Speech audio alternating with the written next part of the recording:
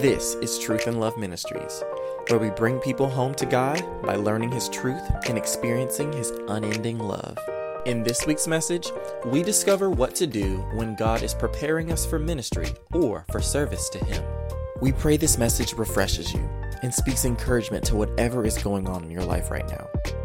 Now, let's take a listen to the message, Hidden by God. I want to say good morning to everybody, and may we speak blessings to you.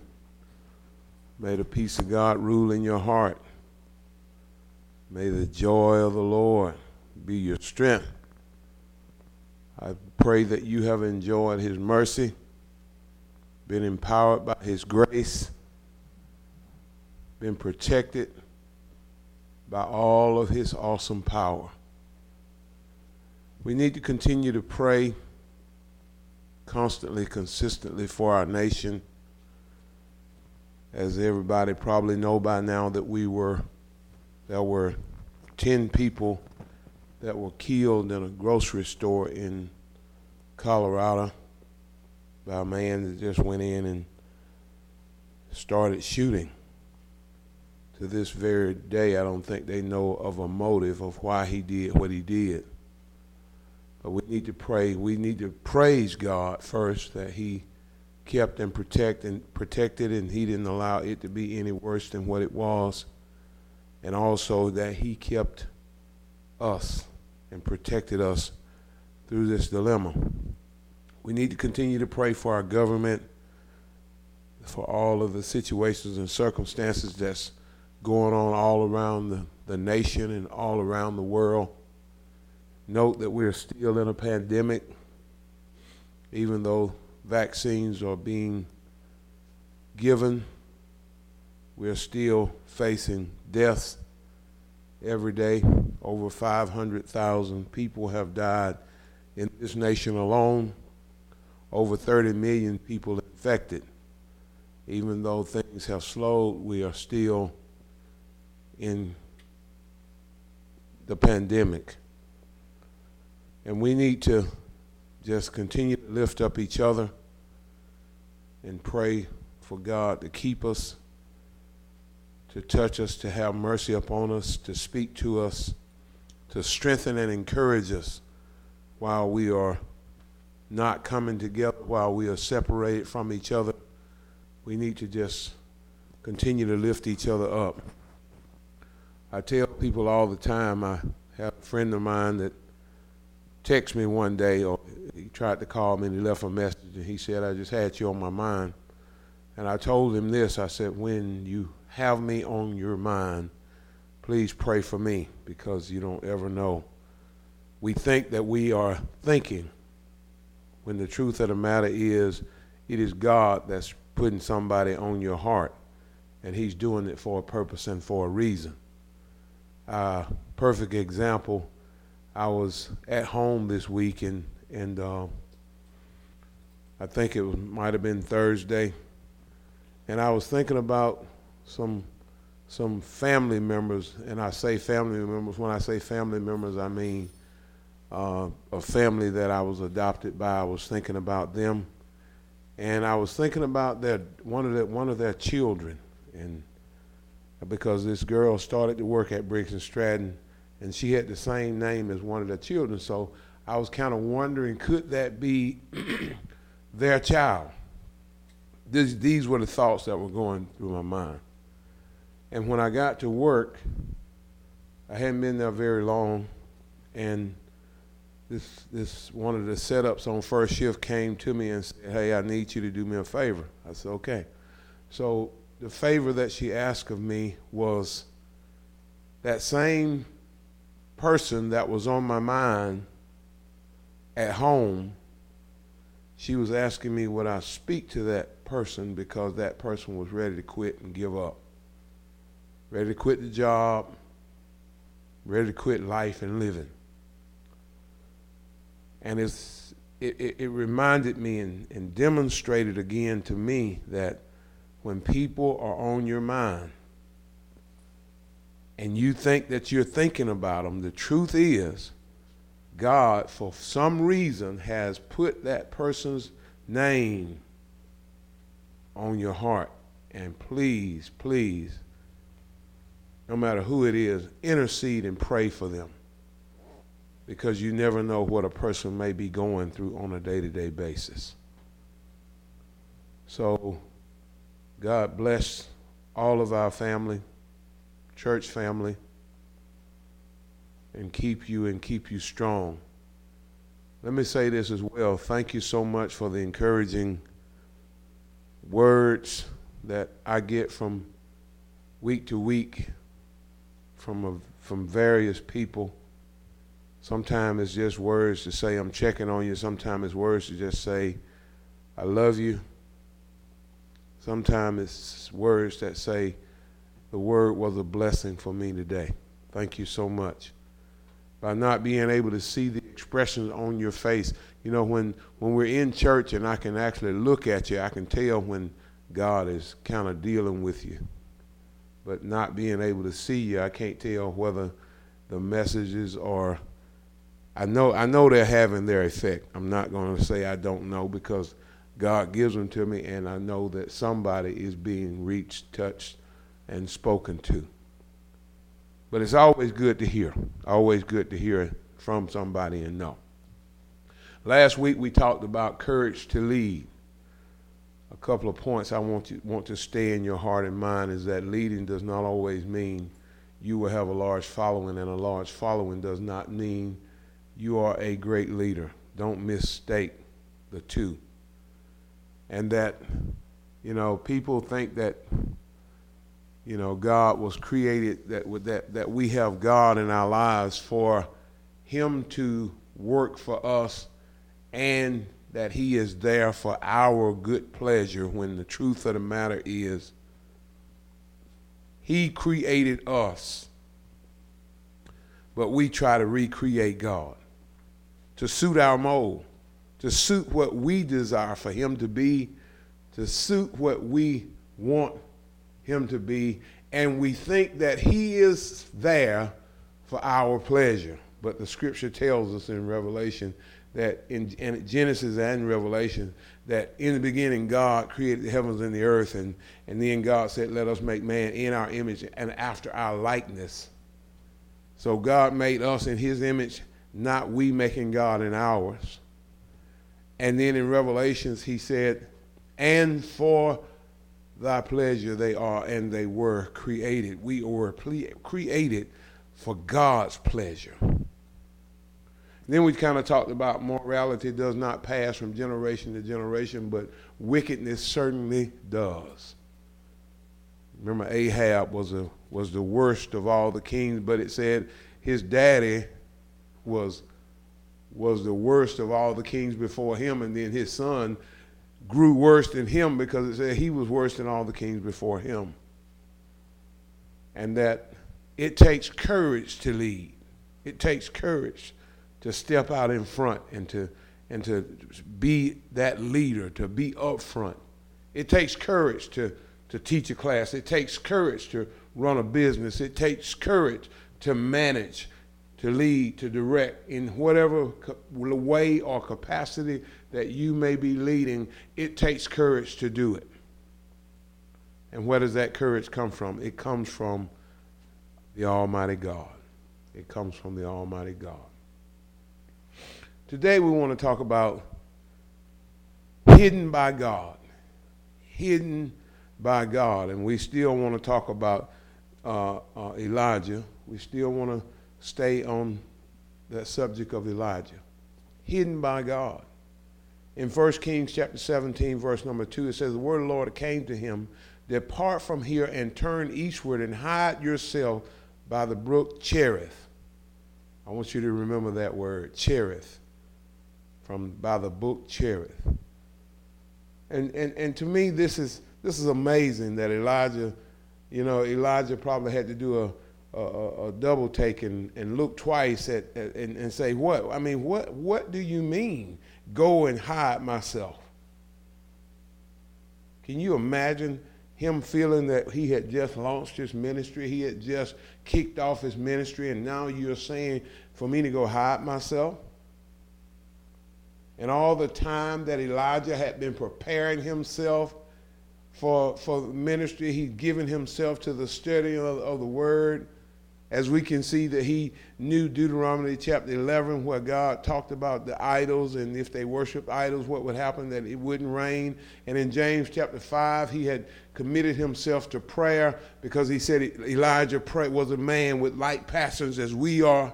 And he prayed, and it didn't rain upon the earth for 3.5 years. And he prayed again, and it rained. That he had given himself to the word, he had given himself to prayer, and now he's ready to launch his ministry. He's ready to go. And God says, go hide yourself. He's hidden by God. And the word cherith actually means to cut off or cut down or winter stream. I want you to remember that. We're going to talk about that a little bit as well. And this man, you know, he had a passion for the glory of God. He was willing, Elijah was willing to pray for it not to rain, even though he knew it would cause him to suffer as well as everybody else. But he would rather for us, them, the people, to suffer now in this life and to suffer in the second life. He was willing to do that. Because why? Because he was concerned about the glory of God. He was the brightest light in the darkest place at the hardest times. He had the courage to walk into the palace of Ahab and speak the word of God to his face. Nobody else has courage to do that. And then God says, go hide yourself. I think I would have had a hard time with that, because I would have been thinking, I'd have been thinking, man, we getting ready. I just spoke a word to the king. It has come to pass. Man, it's time for me to preach to the world. This is our hour. Let's start a national tour. Get the maps out. Let's plan and plot this thing. Where are we going to preach this word next? And let's bring the message of Deuteronomy chapter 11 to the whole nation, to the whole world. Let's let them know. Let's show God's people that God said, if you turn to idols, there will be no rain. And let's call the people of God to repentance.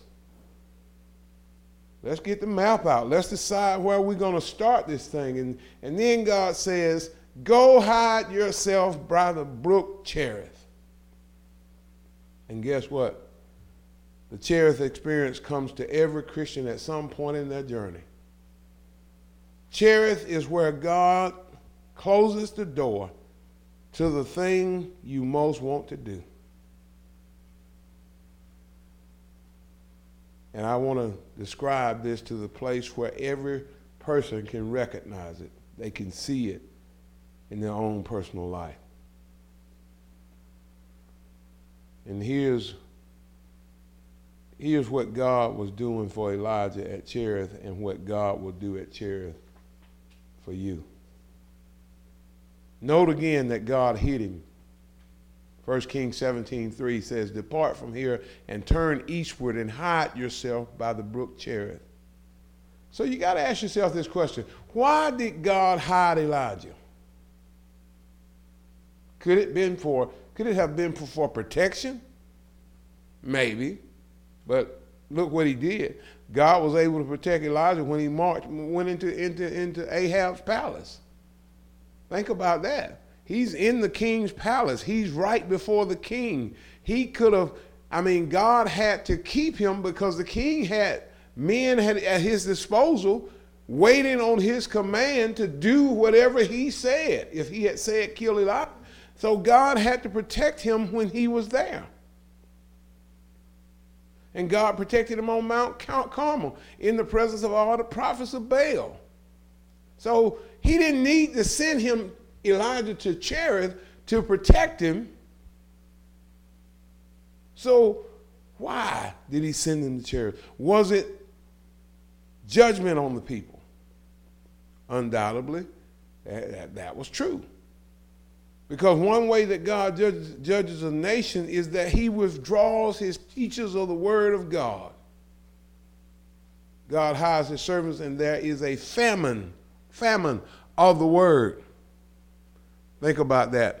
I think in the book of Malachi, when you read Malachi, it actually says that there had not been a word from heaven in over 400 years. The prophets had not spoken. God had hidden his prophets from the nation in order to bring forth a famine of the word. You hear nothing from heaven. The heavens had become brass. So what is Cherith? Cherith is the place where God withholds what you wanted most. Cherith is the place where God closes the door on what you wanted to do for him. I am in Cherith.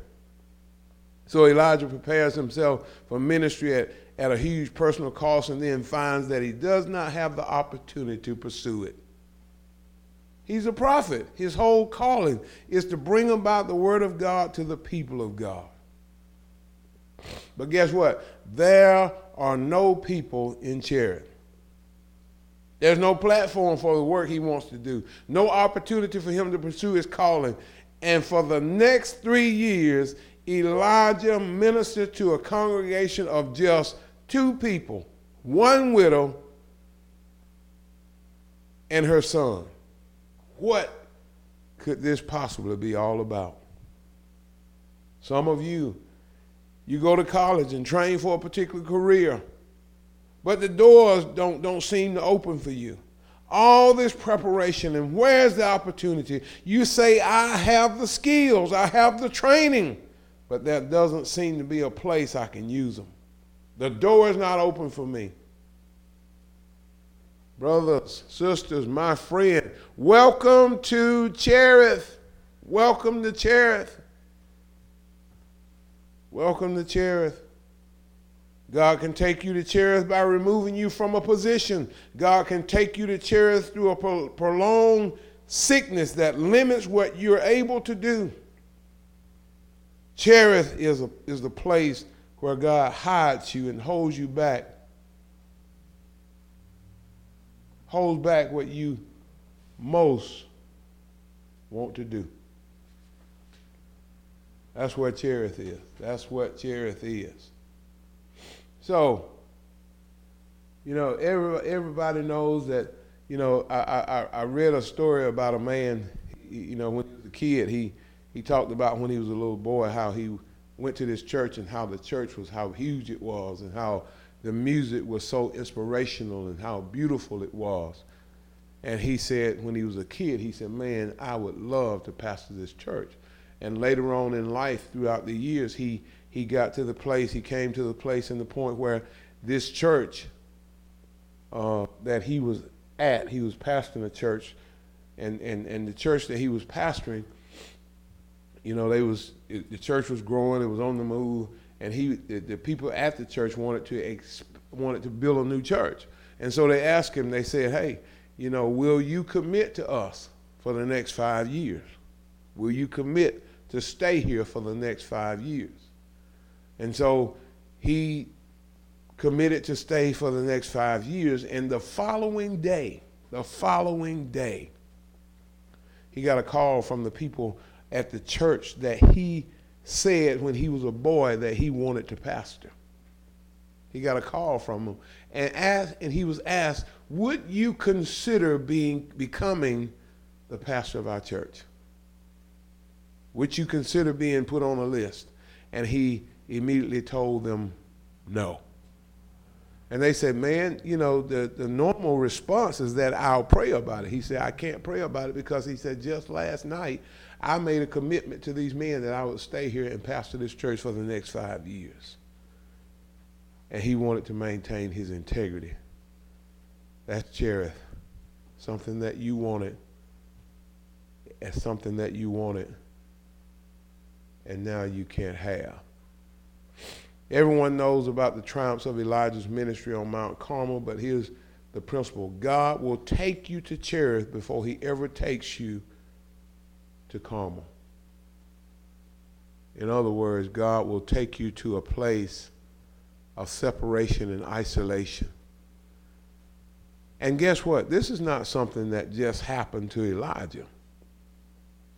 This is something that happens to many people in the Christian faith. And let me say this, though. Let me say this. I've seen it myself. I've seen it in our day. Most people are not willing to stay at Cherith because they have itching feet. They are ready to go. They're ready to minister. They don't want to wait. They don't want to be at Cherith. Remember, Elijah stayed there 3 years. He stayed at Cherith 3 years before God brought him out. And from Cherith to Zarephath, where he actually went to the widow's house after being instructed by God to leave. And so it's not something that just happens to a few people, because if you look back in Scripture, you think about Moses. Moses was called by God in the desert. He was out in the desert and a burning bush was right before him, and he went closer to the bush to see how the marvel of it, because it was burning but not being consumed. So he went to see it, and a voice came out of it, and you know the story, and God called him to lead the people out. And then we know that God, that the following days, or in the following days, Moses actually saw an Egyptian striving with an Israelite, and he killed the Egyptian and buried him in the sand. And so he didn't know that anybody saw him until one day he tried to break up his 2 Israelites fighting, and they said, "Will you kill me as you did the Egyptian the other day?" And Moses fled and went to the back of the desert, and the Bible says he stayed back there 40 years. I believe that God was teaching him. He was back there tending the sheep. And I believe that God was teaching him he was teaching him how to lead. And also he was teaching him not to operate, that he was not going to do this in his own power, nor was he going to do it in his own strength. Joseph went to Cherith. His brothers threw him in a well, sold him into slavery. He wound up in Potiphar's house. And then Potiphar's wife accused him of rape, and he wound up in the prison. He was hidden for all of these years. Why? Because God was actually preparing him. He was preparing him. Guess what he was doing? Guess what he said to Potiphar's wife, if I'm not mistaken? He said to his wife, he said, "Everything in my master's house, everything that's done, I am the doer of it." In other words, I'm in control of it. He even said, "My master does not even know what is in his own house because I manage it." What was God doing? God was teaching him and preparing him to be a leader, not only a leader, but a manager. And he did the same thing when he was in the prison. He said everything that the prisoners did, Joseph was the doer of it. He made the determination of what they were going to do. Why? Because God was preparing him to be a leader and also a manager. A leader and a manager. Because when he got to Egypt and he was Pharaoh's second in command, guess what? He had to manage all of the affairs of Egypt concerning the food. So he was in Cherith for that reason. And then you go to John the Baptist. John the Baptist, the Bible says when he was born, God called him, he was in the wilderness. And the Bible said his clothing was his food was locust, and his clothing was camel's hair. His food was locust and wild honey, and his clothing was camel's hair. Why was John the Baptist in the wilderness? Because God was getting ready to take him in another direction. If he had stayed in his father's house, he would have become the next high priest and not the forerunner of God. And God was imparting to him the message that he desired for him to teach. He was taught by God and not by his dad, and he was given a boldness of the Holy Spirit. If you remember when Mary walked in the house of Elizabeth, that she The baby leaped in a womb, and the Bible says he was filled with the Holy Spirit from that moment on. And so John was given the Spirit and a boldness, and he was being prepared for the work that he was going to have to do. David himself was hidden. He hid in caves and lives in mountains and in the wilderness, in the woods. When after he was anointed king, he was in Cherith, because God was actually trying to teach him something. God was teaching him something. God was making him a leader, preparing him to be a king. And God was trying to help David not to follow his angry passions, but to follow God. Because David would kill a man without even thinking twice about it. We've seen it in Nahab, I think his name was. Nabal.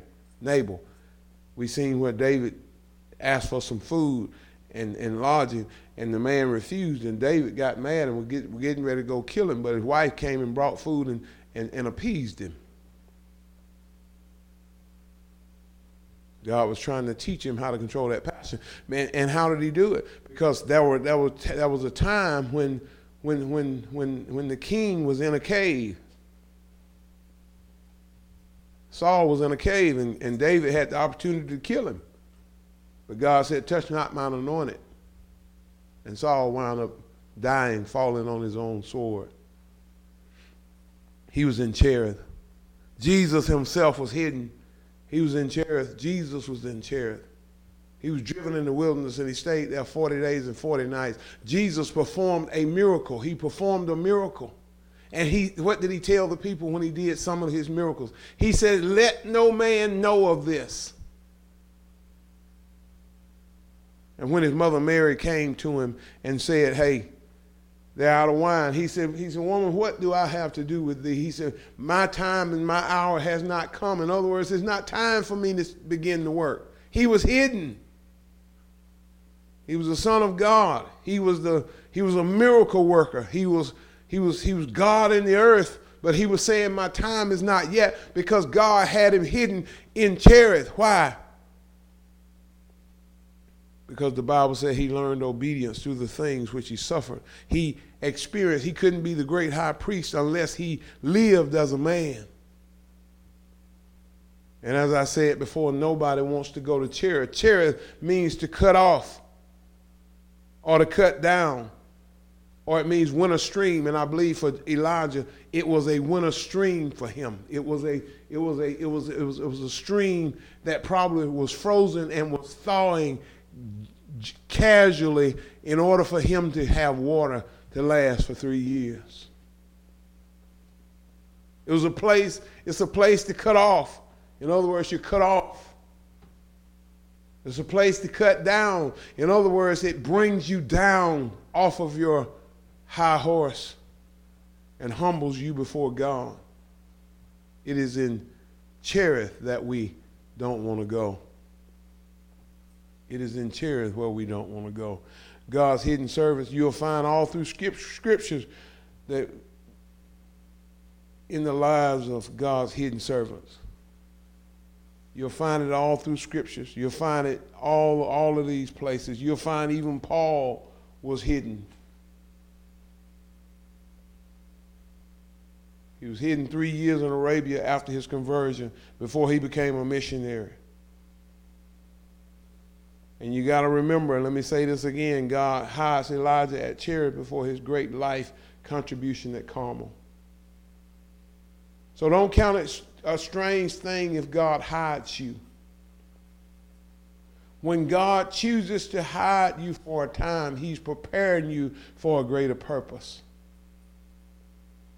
When he chooses to hide you for a time, he's preparing you for a greater purpose.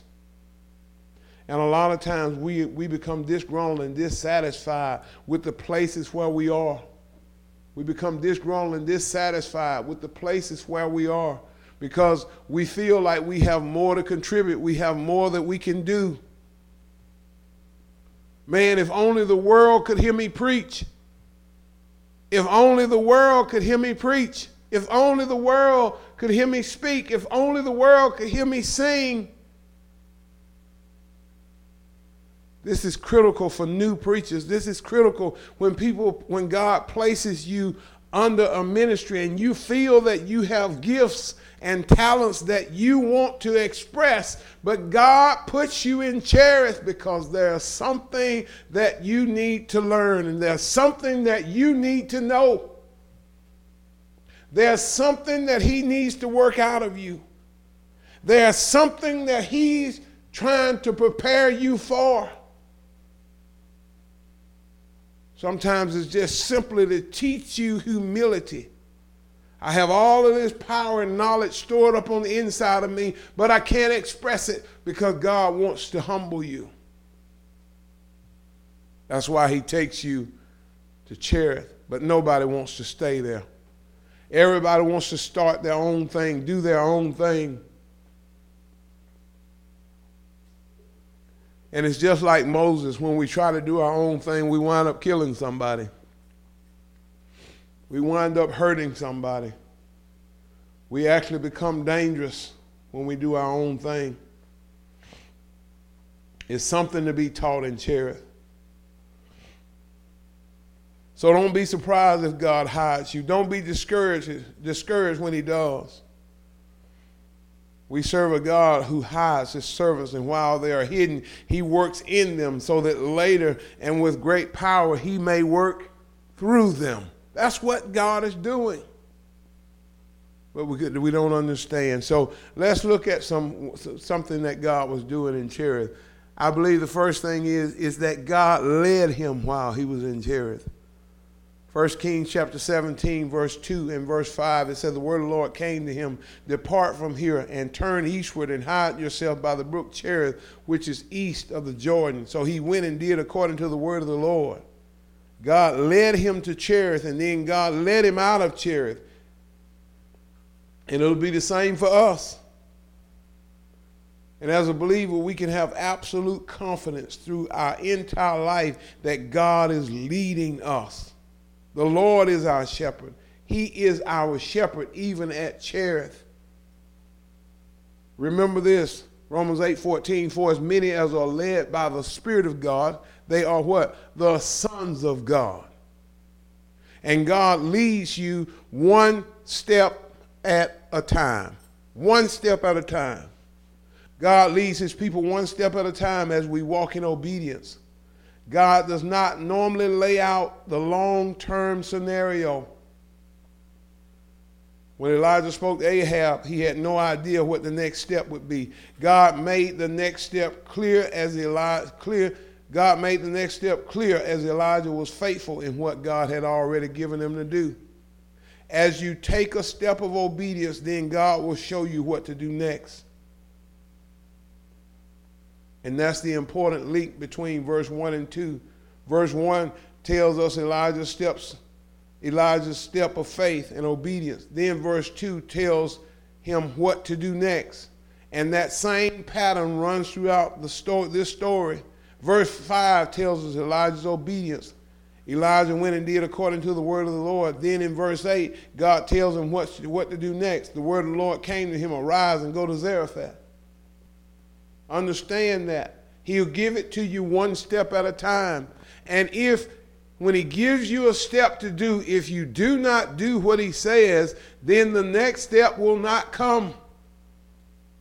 It's not going to come. It's not going to be available to you. Because guess what? The second step is hinged on the obedience to the first step. And the principle God is teaching is the principle of Christian obedience. God is not making your next step clear. Perhaps it could be that you have not finished what he called you to do already. So we have to move forward with all that God has given us to do right now and then trust him to show us the next step at the right time. That's the principle of Christian obedience. Planning is good. Every leader should have a plan. Every business should have a plan. Every parent should have a plan. Everyone knows what happens to the best laid plans. A gentleman by the name of Robert Burns wrote this: the best laid schemes of mice and men go off in array, and leave us naught but grief and pain for promised joy. Here's how God puts it in Scripture. The heart of man plans his way, but the Lord establishes his steps. Proverbs 16:9. The heart of man plans his way. There's nothing wrong with that. But when my plans fail, I am to remember that it is the Lord who has established my steps. Every leader wants to lead, but all leaders lead on God's timetable. God leads his people, how many? One step at a time. The guidance you need will come as you move in faith and obedience. So let's ask this question: how did God lead Elijah? There's an important difference between the way God led Elijah and the way God leads us. God spoke directly to Elijah. The word of the Lord came to him, and I understand that to mean that God spoke to him with an audible voice. God also spoke in an audible voice at the baptism of Jesus. You are my beloved son. At the transfiguration, this is my son, my chosen one. This is how God spoke to the prophets. The word of the Lord came to Elijah. 1 Kings 17:2 and verse 8. And God could speak in an audible voice to any of us if he chose. But that's not how he normally chooses to work. God does not say, go to this college, take this job, marry this woman, join this church, or pursue this career. You may wish that he did if he spoke to us in an audible voice these things. After all, if you heard an audible voice saying these things, you would know exactly what to do. But don't envy the prophets. Don't say, I wish I had that, because God called the prophets to do hardest things at the highest cost. People stoned them for what they did. People cut their heads off for what they did. So don't envy them and think that that's what you want. That's what you want to do. But God leads us by his Spirit. Romans 8:14, he leads us by his Spirit. For as many as are led by the Spirit of God, they are the sons of God. The Holy Spirit speaks into our hearts and into our minds. The Holy Spirit gives us direction and wisdom. He allows us to look at a situation, and then he gives us wisdom and discernment on how to conduct ourselves and what to do in the midst of that situation. He leads us by his Spirit. When God has a particular career in mind for a person, he bestows on that person an interest in that field of expertise. When God plans for two people to marry, he blends their hearts. But God's inclining the heart as opposed to our own self-generated ambitions and longings are experienced only as meshing in with the judgments of wisdom. Thus, interest is in an unsuitable person as a life partner or a ministry beyond one's ability should be seen as temptation rather than a divine call. We're called to walk in wisdom. Like the scripture says, like Jesus said, if a man set out to build a house, he needs to do what? Sit down first and count the cost. Lest afterwards people laugh at him and say he started the build and didn't have what was necessary to finish. Wisdom, and the wisdom of the Spirit, the wisdom comes from the Holy Spirit.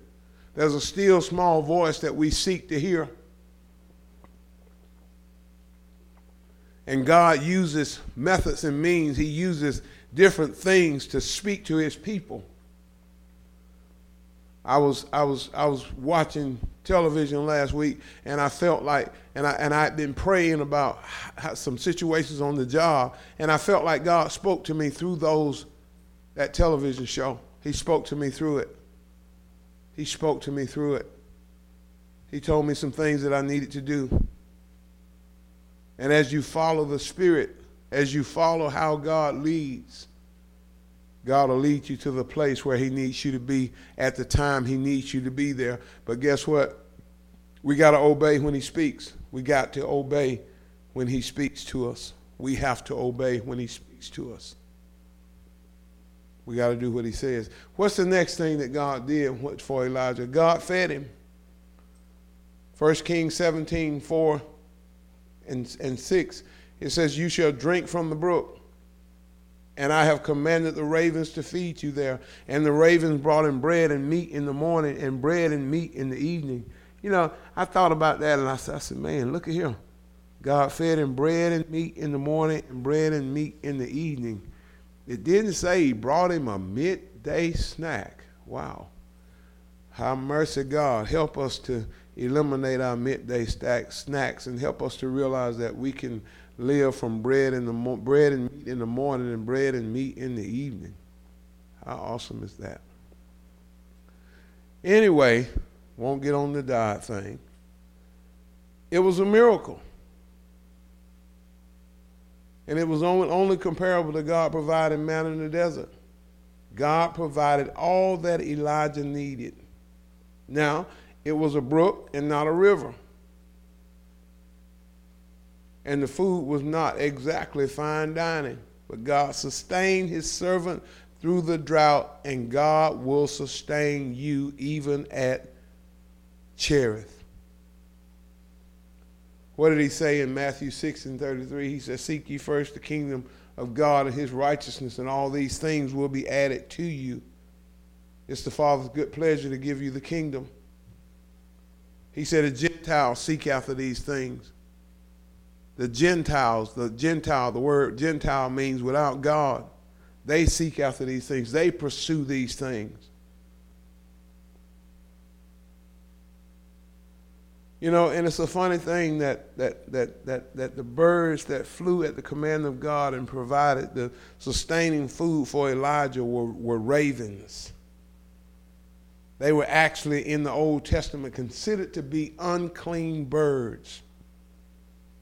And God gave laws about what his people could eat and what they could not eat in the Old Testament. And ravens were definitely off limits. The raven was described as detestable in Leviticus 11 and 16. It was described as being detestable. It's surprising when God chooses to sustain his servant. He chooses to use an unclean bird.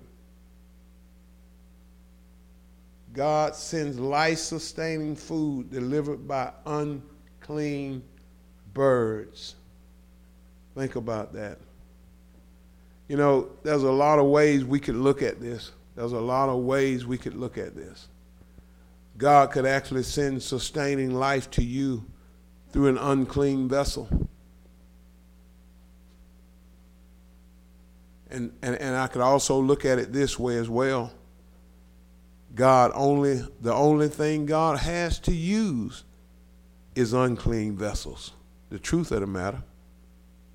There's no perfect people on this earth.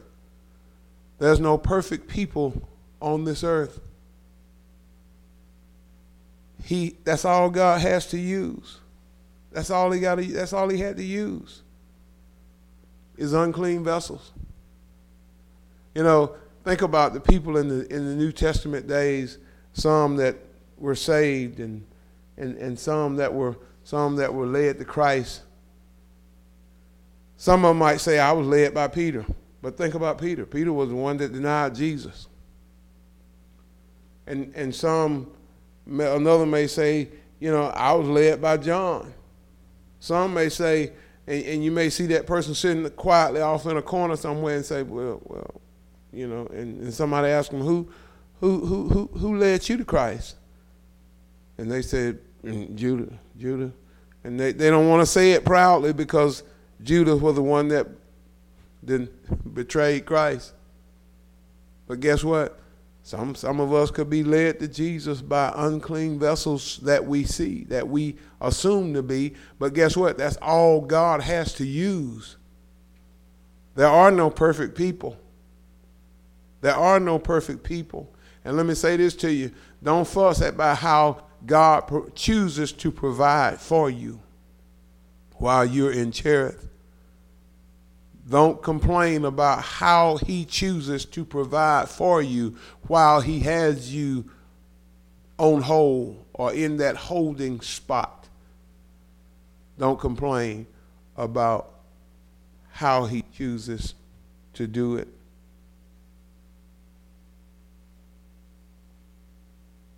The next thing we need to understand is this, is how God creates genuine faith.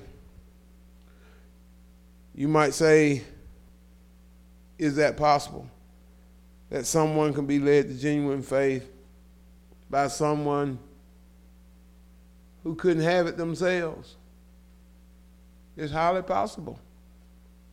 It's highly possible. Because what we have to understand is that we're not saved by the person themselves.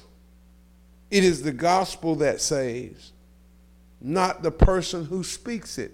You are saved by the power of the gospel, not by the integrity of the person who speaks it. So don't be surprised that God could actually bring some people to genuine faith. Because you remember when Jesus, when one of the disciples came to Jesus and said, he said, Jesus, these people are not with us.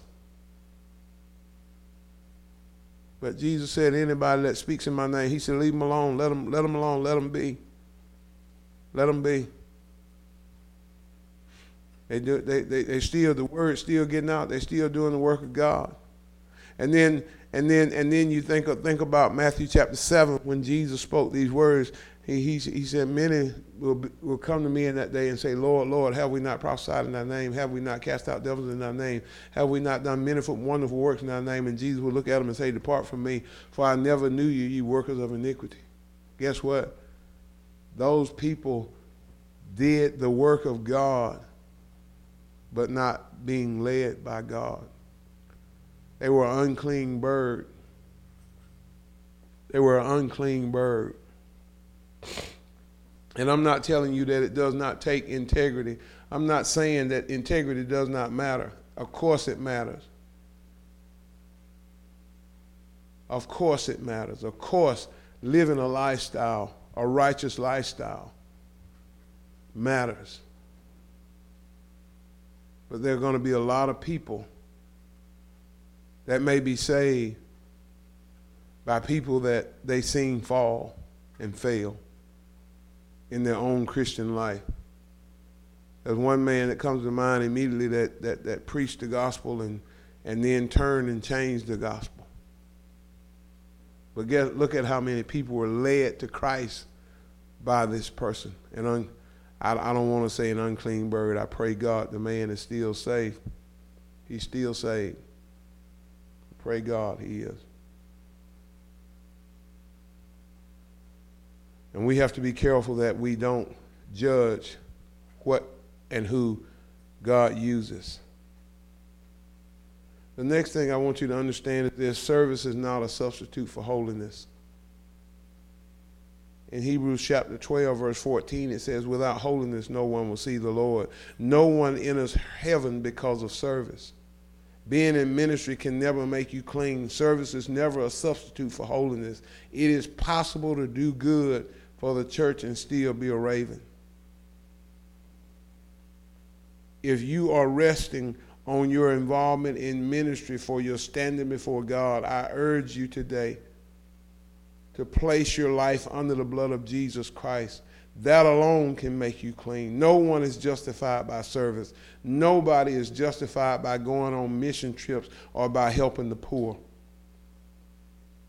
There's only one way to be made clean before God, and that is through the blood of Jesus Christ applied to your life. As you embrace him as your Lord and as your Savior, the blood of Jesus is applied to the humble and to the penitent, not to the self-confident or the self-righteous. It is only through the blood of Jesus. Not works, not of works, lest any man should boast. Don't confuse your works with your holiness. Don't confuse your good works with your righteousness. Don't think that because you do good works that you are righteous. God made Jesus, who knew no sin, to be sin for us, that we might be made the righteousness of God in him. Don't confuse the two. And here's the most important thing that we learn at Cherith. We learn to live on God. We learn to live on God. A phrase from John Bunyan is that his Cherith came when he was thrown into prison. He was a pastor serving the Lord, and he had a family. And it was a time of persecution for believers in England. And Bunyan was seized from his church and from his family and incarcerated in the town of Bedford. God took Bunyan out of public ministry and hid him in prison.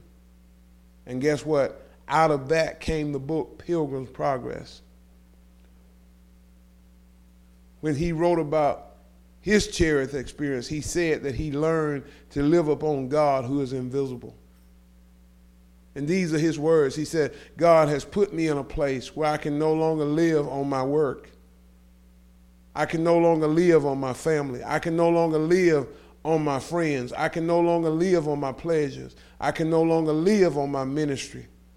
I have to live on God, who is invisible. And hallelujah, if God is trying to teach us anything, the most important thing, the number one thing that God is trying to teach us is to trust him. And I'm going to tell you, that's one of the hardest things it is for us to do. That's where Elijah was in Cherith. To live on God, who is invisible, means to find what you need in God when there isn't anything or anyone else. That's what God does at Cherith. And when you come to the place where God hides you, know this: if you will walk with him in faith and obedience, he will lead you and he will feed you. You will find him faithful at Cherith, and you will come out saying, even Cherith was in the purpose of God. Even Cherith, even my holding place, even the place when I couldn't speak, when I was silenced, was in the purpose of God. And I know some of you right now feel that you are in Cherith. You're in that place where you are so gifted and so talented, and you have so many ideas and so many things that you want to accomplish for yourself, for your family, for your church, for whatever it is that's in your heart. But you feel that you are limited. You spent time to learn, to be trained, to be taught, to understand, to know. But it seems as if you can't break the barrier. It's because you're in Cherith, the place of being cut off, the place of being cut down, the place of the winter spring, the winter stream. That's the place where you are. It's the place where God is going to lead you, and God is going to feed you, and God is going to teach you, and God is going to help you to learn to trust him and to rely on him and depend on him. He's going to remove everything that you hold dear, hold near, and lean on, and bring you to a place where you realize it's him that you need. This pandemic is Cherith for the church. It's a place where we're isolated from each other. It's a place where we're not gathering on Sunday to be strengthened and encouraged by each other. It's a place and a time where God has isolated us so that we can learn that it's not in a pastor, it's not in a member, it's not in somebody singing. It is in God I have to put my trust. It's not hearing from a man, is hearing from God. It's not having my emotions stirred. It's having my soul encouraged and energized and injected with life from the Almighty God. That's what this is all about. And I pray for each of you while you are in Cherith, whatever your Cherith may be, that place that you're cut down, that place where there's only a winter stream. In other words, the water, just enough water melts on a day-to-day basis to trickle to supply you, to take care of you. God, help us while we are in Cherith. Let us pray. Lord, how we bless you, we praise you, we worship you, we honor you, Lord God. Father, I pray for all of us, all of your people. I ask you to help us to understand where we are, that we are in Cherith. We are in the place where you've cut us off from everything that we trust, rely on, lean on, depend on. And we're in that place so we can learn that you're everything that we need, that you will lead us, that you will feed us, that where God guides, he always provides, that we can trust you in every situation, in every circumstance, that this is the place and the time that you are preparing us for where you're taking us. So, Lord, I just bless you and praise you and thank you and worship you and honor you for working and moving in our lives, even when we don't understand it. We bless you for it. In Jesus' name we pray. Amen and amen. This is for Frank Williams. I will trust in the Lord.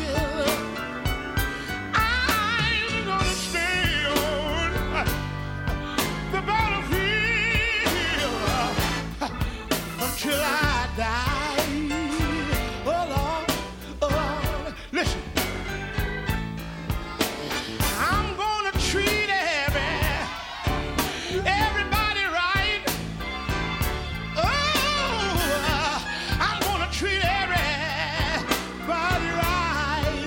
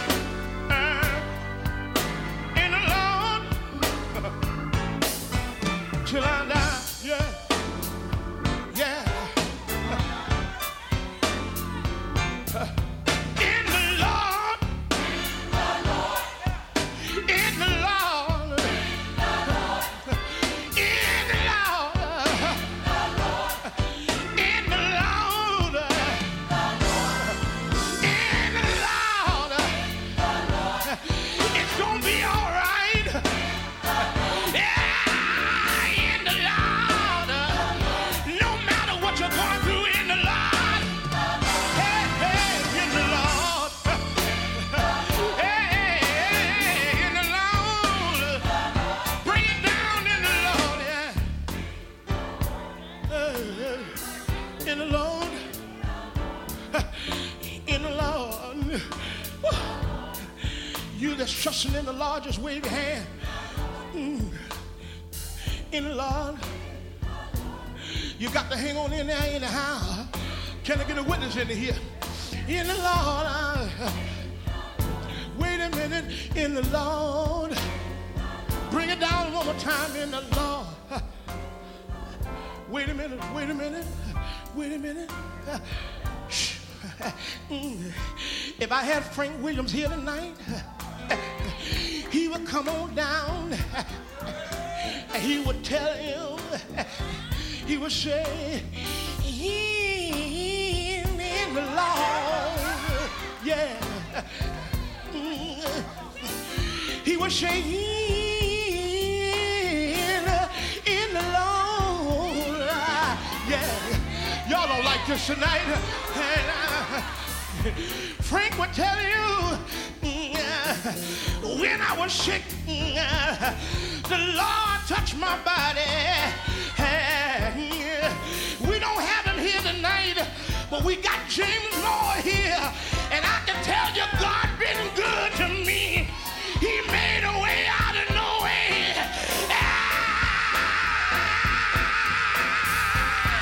In the Lord. Come on, choir. In the Lord. In the Lord. Can you help us say it? In the Lord? In the Lord. He's a rock in the weary land. Thanks for listening. If you enjoyed what you heard, make sure to subscribe and share with somebody you know. And tune in next week for more sermons from Truth and Love Ministries Church.